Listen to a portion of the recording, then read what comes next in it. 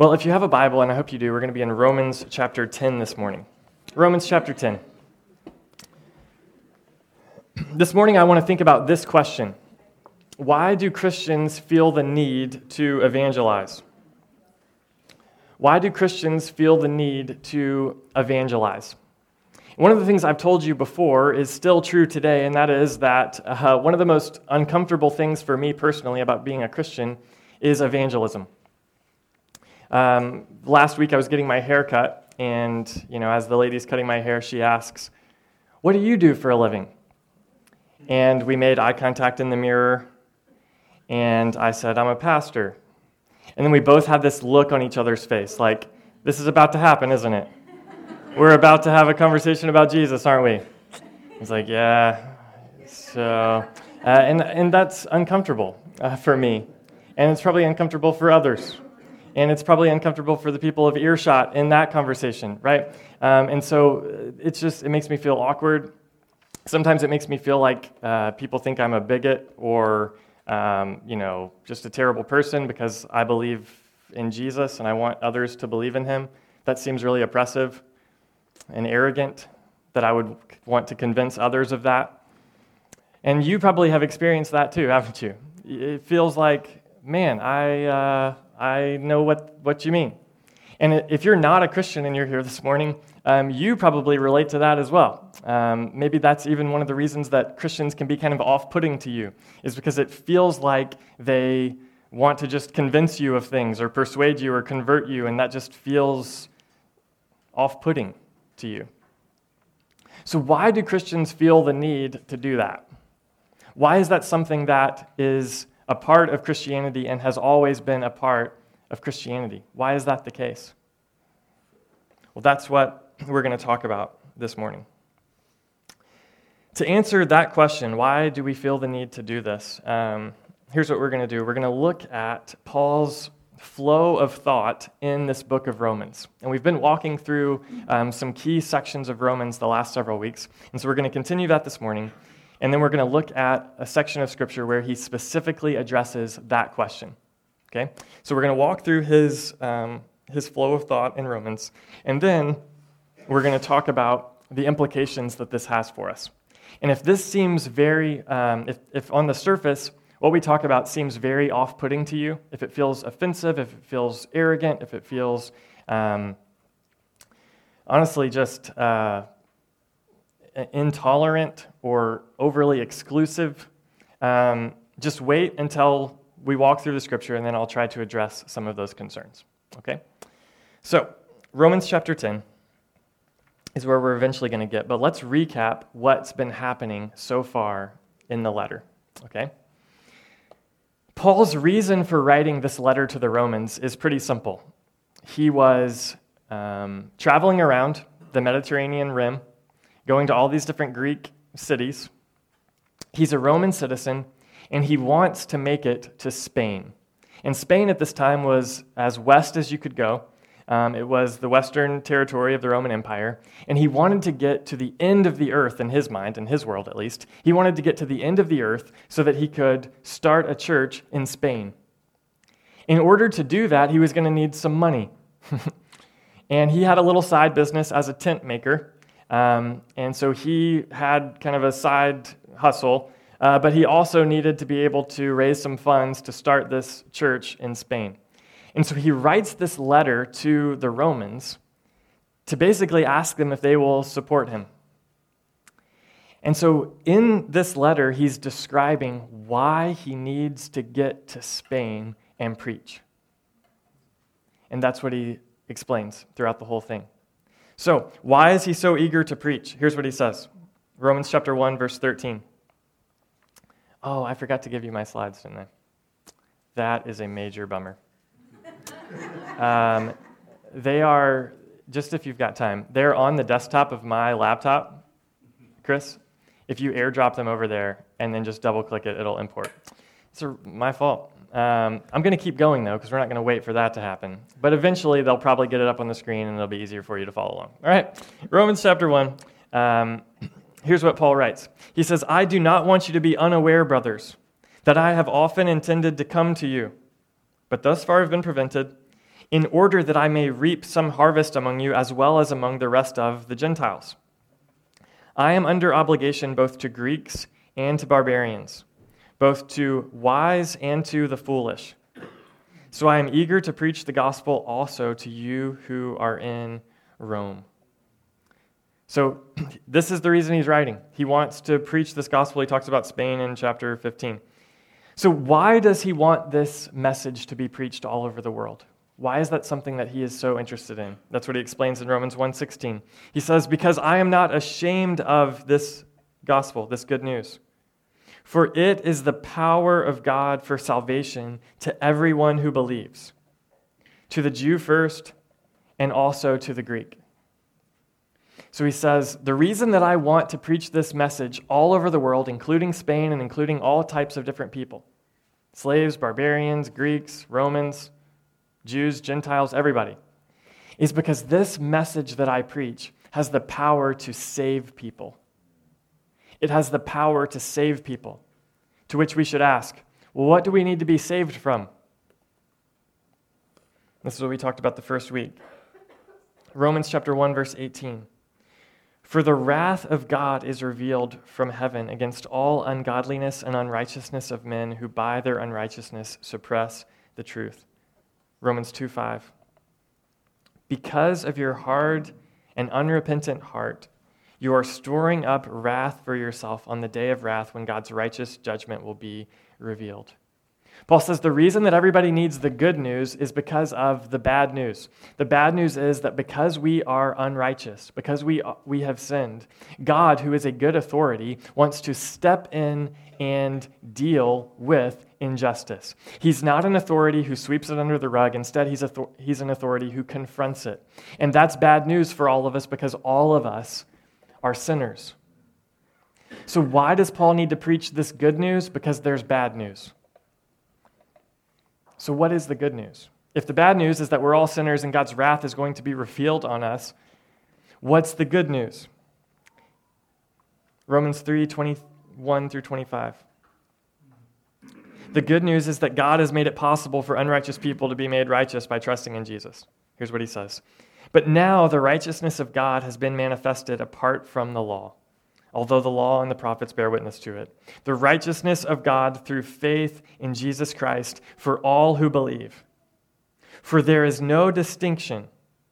For all have sinned and fall short of the glory of God, and are justified by his grace as a gift through the redemption that is in Christ Jesus, whom God put forward as a propitiation by his blood to be received by faith. Now, we taught a whole message on those verses a few weeks ago. If you weren't here for that, you can go online and listen to that. But the good news is this, that even though we are unrighteous people, Jesus has come, and though Jesus was righteous, he became unrighteous for us. He went to the cross and took the sins of us on him. He was judged in our place. He was condemned in our place so that we could go free, so that we could be forgiven, so that we could be restored to fellowship with God. That is what Jesus has done for us on the cross. And he didn't stay dead, but instead he came back to life to offer us real, satisfying, rich, eternal, everlasting life. That's what Jesus has done. So that's the good news for the bad news. And then we talked about last week how this good news can change us. When we trust in Jesus, we are united with him and we are able to overcome the sin that's in our lives. Romans chapter 6, verse 13. Do not present your members, that means the different parts of your body, to sin as instruments for unrighteousness, but present yourself to God as those who have been brought from death to life, and your members to God as instruments for righteousness. So now that Paul, throughout this whole letter, has been making the case for why we need this good news to be preached all over the world, he returns to that theme in chapter 10 to get specific. So he's been describing that news that he preaches, and now he's going to get to chapter 10, and he's going to explain why this message needs to be told around the world. Why do we need to evangelize? That's what he's going to explain in chapter 10. So look at chapter 10, verse 9. In chapter 3, he said that all people are the same. There's no distinction because everybody's a sinner. Now he's going to say everybody's the same. There's no distinction because the Savior is the same for everyone. Jesus is Lord of all. Look at what he says. Romans chapter 10, verse 9. Because if you confess with your mouth that Jesus is Lord and believe in your heart that God raised him from the dead, you will be saved. For with the heart one believes and is justified, and with the mouth one confesses and is saved. Now, he's not making a distinction between you have to believe and confess, and if you don't say it out loud, then you don't really believe. And I don't think that's what he's doing. I think that he's Jewish, and he's trained in Hebrew poetry, and one of the ways of Hebrew rhetoric in his day was to say parallel things back to back, and they mean the same thing, but it's a different way of saying it. So you believe and you confess with your mouth Jesus is Lord and believe in your heart that God raised him from the dead. There's something parallel. You'll be saved. For with the heart one believes and is justified, and then with the mouth one confesses and is saved. So he's saying that in order to be saved, you have to believe something and confess something. You have to believe and confess that Jesus is Lord, that God raised him from the dead. Then he says, verse 11, for the scripture says, now he quotes from the Old Testament, everyone who believes in him will not be put to shame. Verse 12, here's our little phrase, for there is no distinction between Jew and Greek, for the same Lord is Lord of all, bestowing his riches on all who call on him. Verse 13, for everyone who calls on the name of the Lord will be saved. So why do we need to evangelize? Why is that something that Christians have always believed in? Why is that something that Christians have always done? Because everybody needs this good news. And it's available to anyone. Anyone can believe and be saved. Now, maybe you need to hear that because you're not that religious of a person. And in your mind, what it means to connect with the divine or the spiritual is to take up some kind of ritual or adopt some practices into your life or be more moral or more upright, more righteous, more just, whatever. Give to the poor. You think that in order for you and God to be good or for you to connect with this higher being, that you need to do something. The message of Christianity is not that you have to do something. The message of Christianity is that something has been done for you.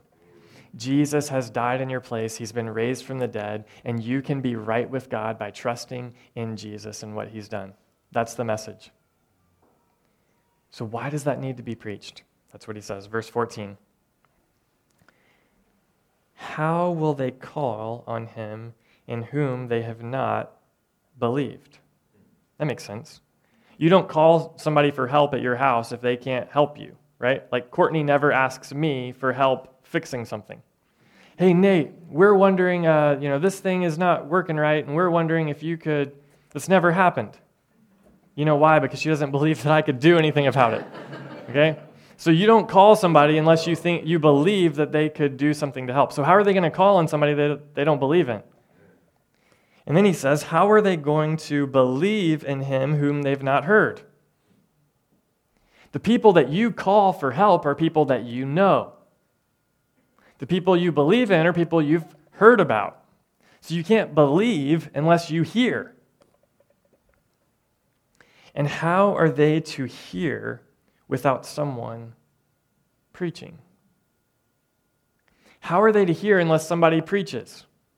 And the word preach is not like this, okay? The word preach is just an announcement.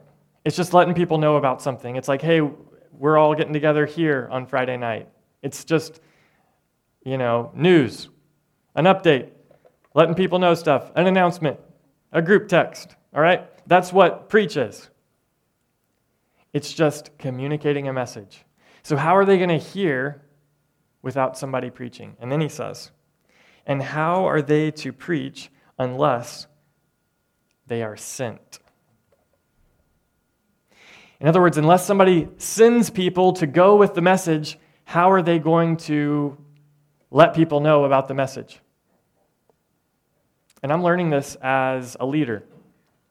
A lot of times I've got a plan. The problem is not the lack of the plan. The problem is the lack of my communication for what the plan is. In order for people to go with the message and get everybody on the same page and us to have good teamwork, at some point people have to be sent with the correct information. And it's the same with the good news.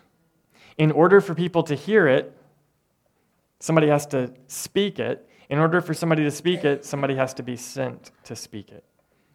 And that's why the church has always emphasized evangelism. God's plan for helping people know and believe the good news is God sends people. In fact, this is how Jesus came.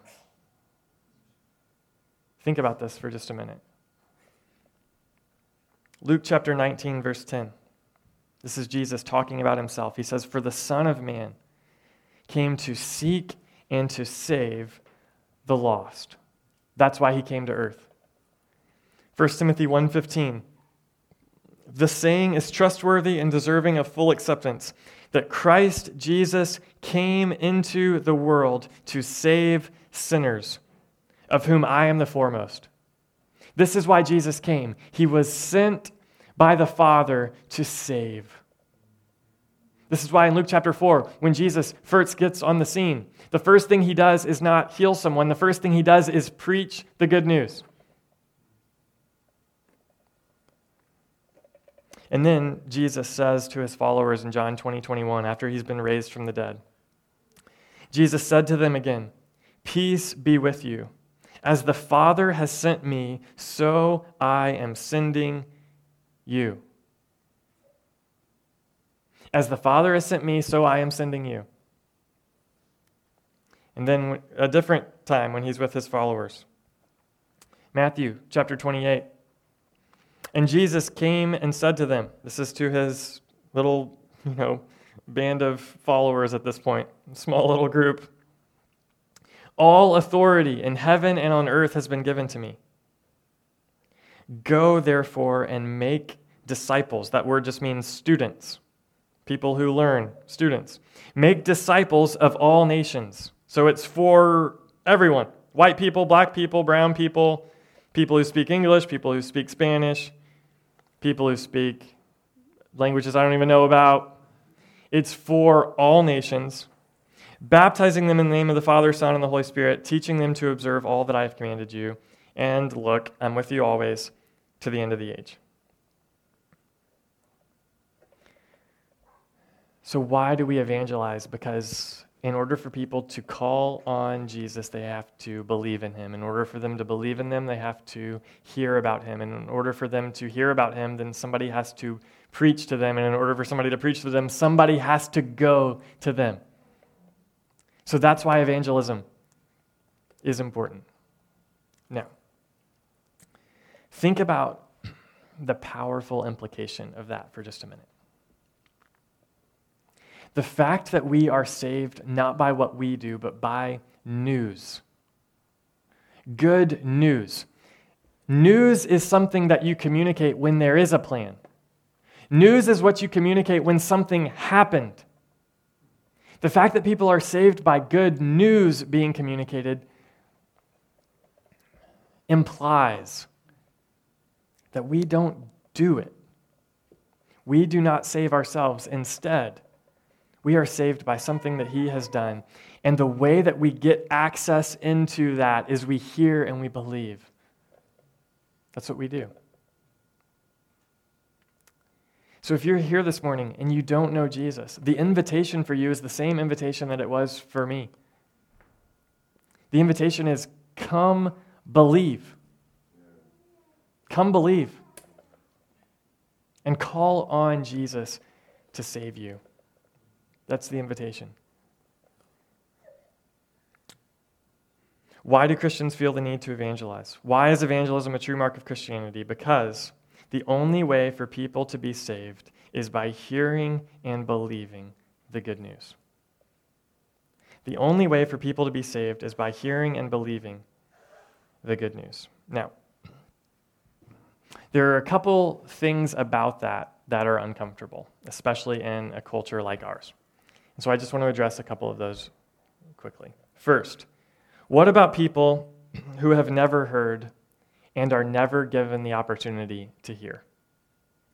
What about people who live in remote villages in South America, remote villages in Southeast Asia? What about people like that who have never heard the message? What about people who were living in 700 AD who never heard the message? Well, the first thing I would say is I would ask you a question. I would say, if you believe that people who have never heard will be saved, what is the basis for them being saved? That would be my first question. And I would ask it honestly if we were having a conversation. Is it that good people who are in other nations who have never been able to hear would be saved? And that bad people would not be saved? Is it that humble people would be saved, but proud people would not be saved? Is it that people who practice the religion that they know of will be saved, but those who don't will not be saved? And if you're making a distinction there about good and bad, then we're right back to salvation by works. We're right back to the way that we are right with God is by doing something that we earn, doing something that we are responsible for. And that is a really dangerous place to be, because there's no distinction, for all have sinned and fall short of the glory of God. So what's the basis? If it's good and bad, we're right back into justification by works. And Paul has gone to great lengths to show that it's always been by faith that people are saved. If the basis for why people should be saved is just because they've never had an opportunity to hear, just because they've never heard they should be saved, the problem there is that evangelism is actually one of the cruelest things you could ever do for someone. If they're going to be saved by not hearing, then it makes absolutely no sense that you should go and that we should go and tell them. We're actually putting them in a worse position then. Now again, I get that this is uncomfortable, okay? But let's at least be honest as Christians about what the Bible says, all right? Let's not be Christians who just try to make the Bible say what we want it to say. Let's just be honest about what it does say. Paul is telling us we need to go with this news and people need to hear the message. But if by them knowing the message, they have a chance to reject it, and then on that basis they will be condemned, then it would be a terribly unloving thing to go to them. So what about people who never hear? Here's what I would say.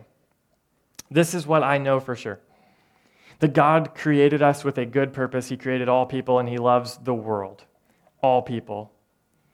And He designed us to be in fellowship with Him. That was His vision for the world. We have all broken that fellowship. And I don't have to sell you on that. If there's a supreme being in the world who created you and is good, you know that you're worse than Him, right? Like, I don't have to sell you on that. So we've all broken our fellowship with Him. That's what I know. God has made a way for people to be right with Him, and He's done that by coming to us. This is why He says, we didn't read these verses, we don't have time to get into exactly what they mean, but this is why He says, you don't have to say, this is chapter 10, verse 6, you don't have to say in your heart, who will ascend into heaven, that is to bring Christ down, or who will descend into the abyss, that is to bring Christ up from the dead. Instead, the word of faith that we proclaim is Jesus is near to each one of us. So Jesus has come. So you don't have to go to heaven to try to earn your way and God has made a way for people to be right with himself. That's what I know. And I know that the way that people are saved is they get Jesus in their life. I don't know what happens to people who have never heard the message. I don't know. I know that God is far more merciful than I am, and he's far more good and just and fair than I am. But if there's a way for people to get to God without ever hearing the gospel, I don't know what it is. And what we're commanded to do is take the gospel to people. We are commanded to take the gospel to a dying world and let them know that there's life to be had in Jesus. Now, if you're not a Christian, maybe this is one of the things that makes Christianity so annoying to you, is everything that I just said.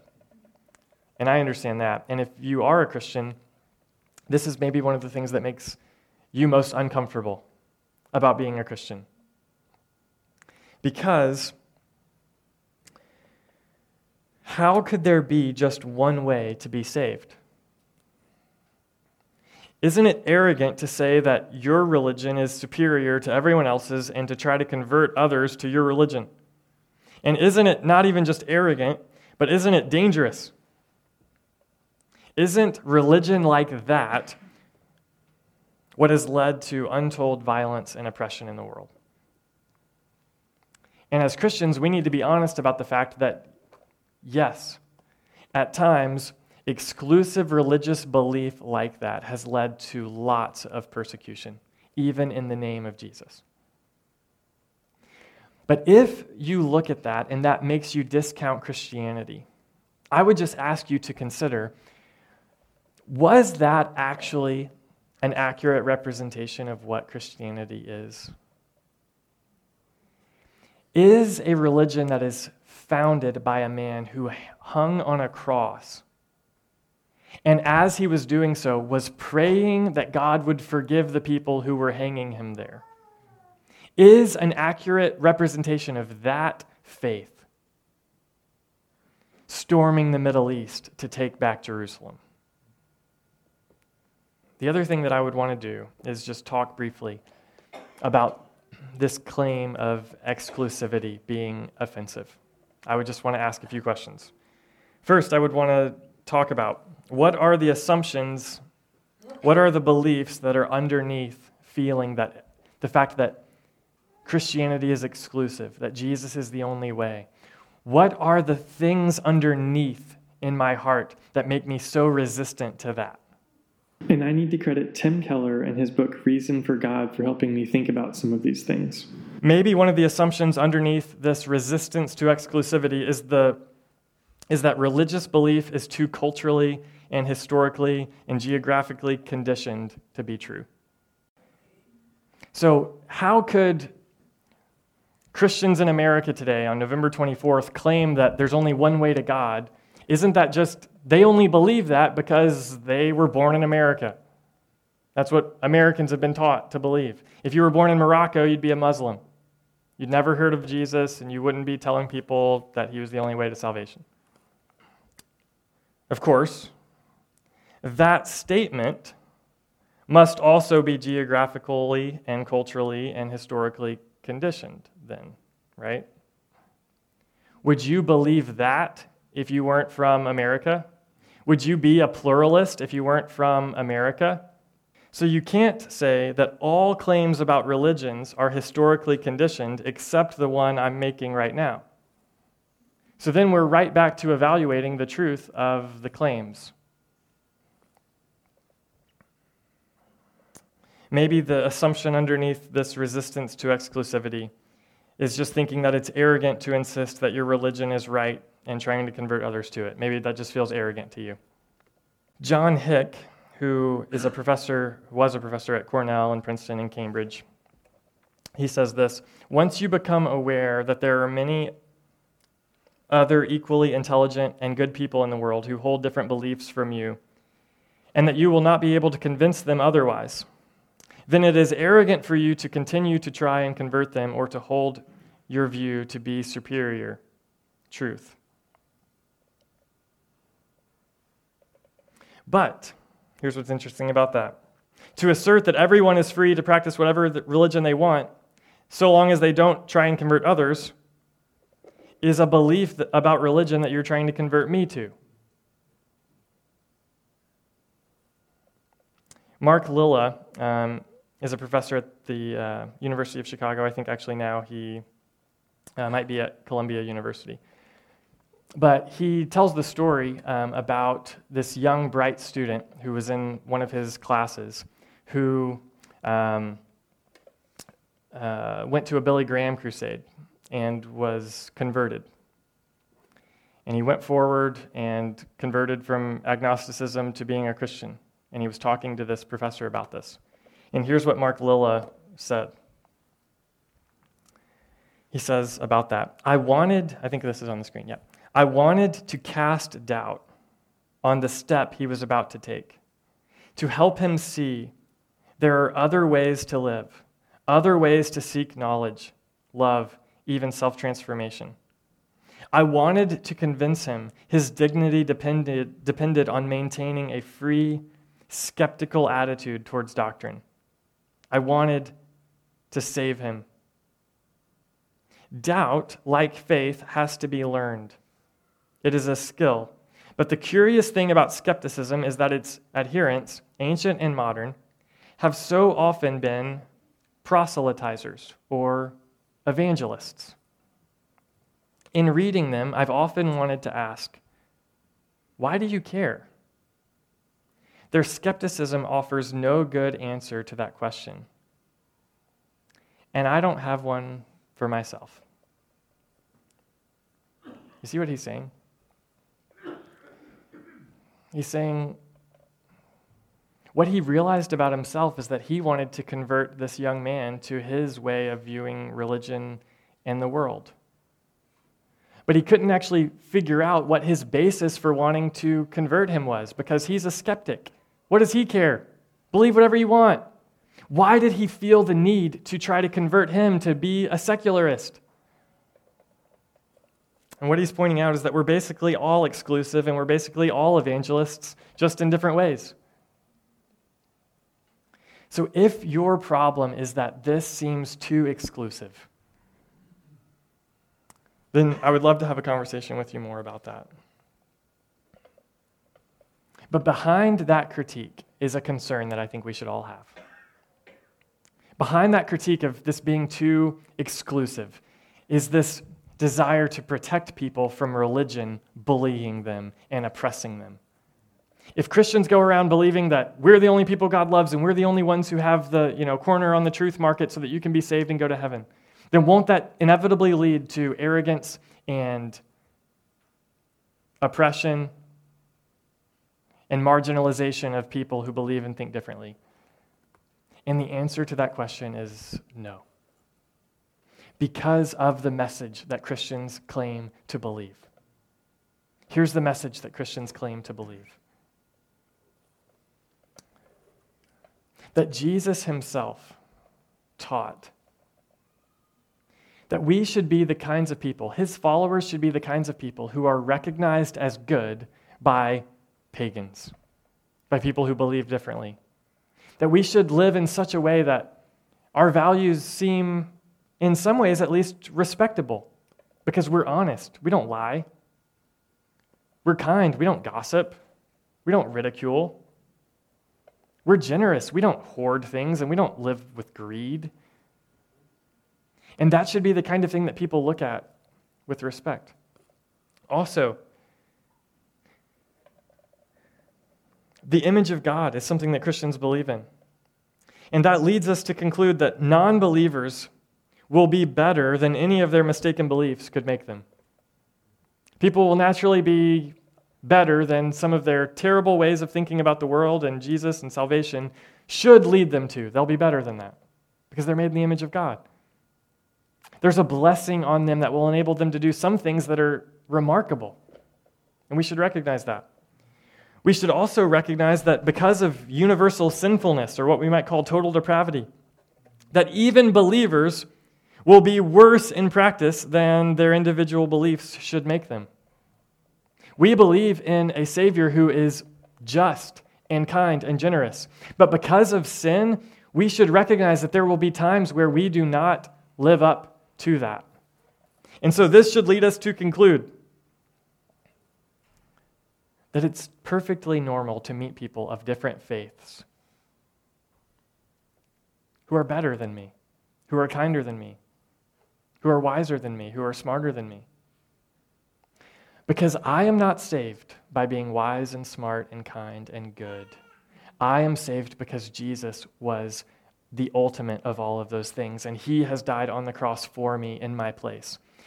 And we are saved by grace through faith. This is not from yourselves, it is a gift of God, so that no one can boast. So there should be no such thing as an arrogant Christian. Christianity is rich with resources that can make its followers agents for peace on earth.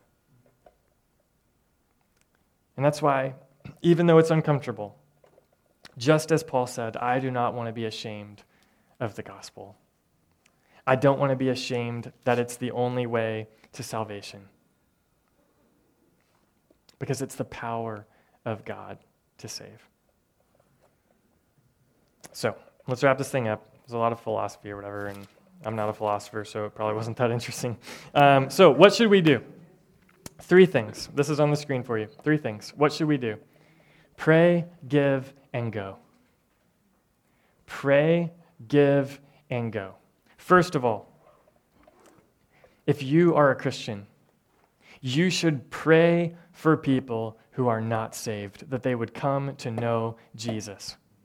Paul says that in Romans chapter 10. He says, brothers, my heart's desire and prayer to God for them is that they may be saved. Talking about his own Jewish heritage, his own people.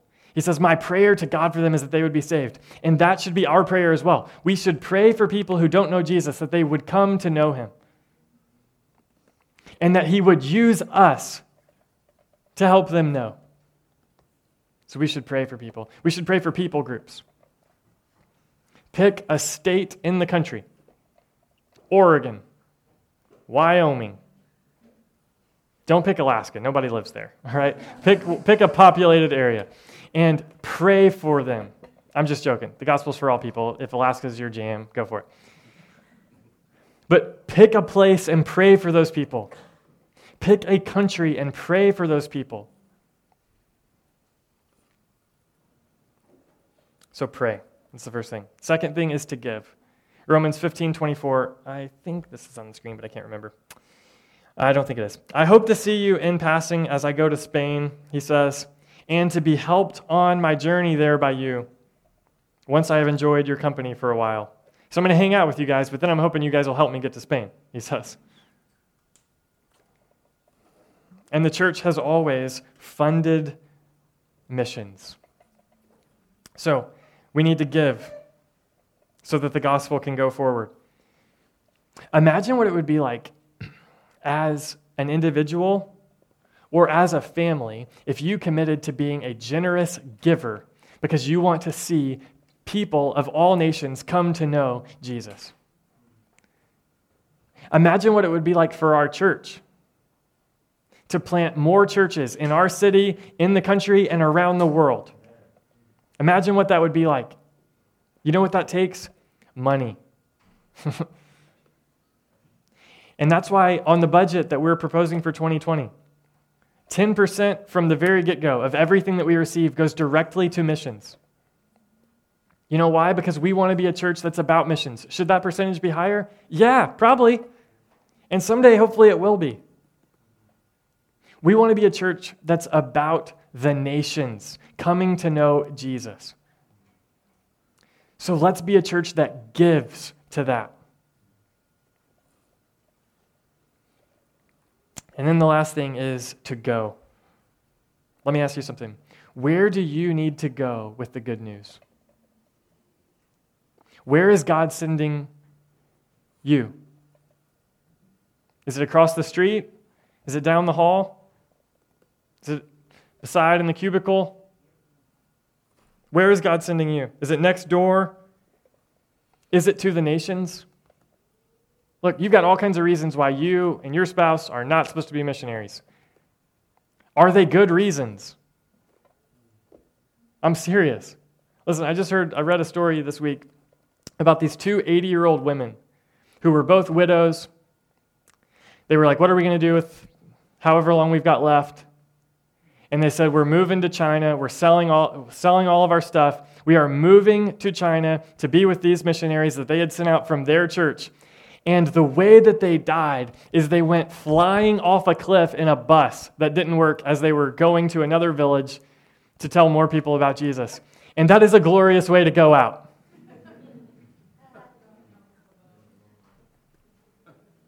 So why are you not going? Is it a good reason?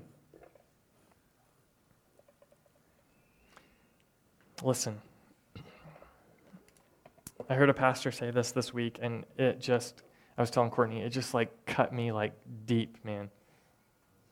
The greatest injustice is not that people who have never heard of Jesus, that God would condemn them to hell. The greatest injustice is that people who believe that would not go.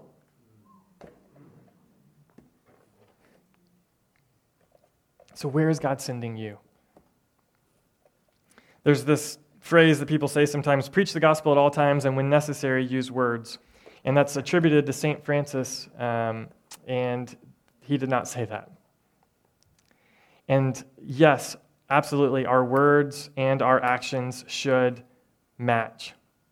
But the gospel is not proclaimed by doing things. It is proclaimed with your mouth. It's a message that has to be heard to be believed. And so we've got to have boldness to speak. Don't be deceived into thinking that you can just share the gospel by your actions. You've got to use your words. It's a message. How beautiful are the feet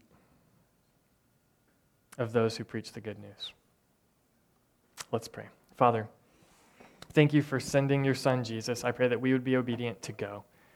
God, if anything I said is confusing or complicated, God, I'm sorry for complicating your simple message this morning. I ask that you would give us grace to hear and obey your word. It's in Jesus' name that we pray. Amen.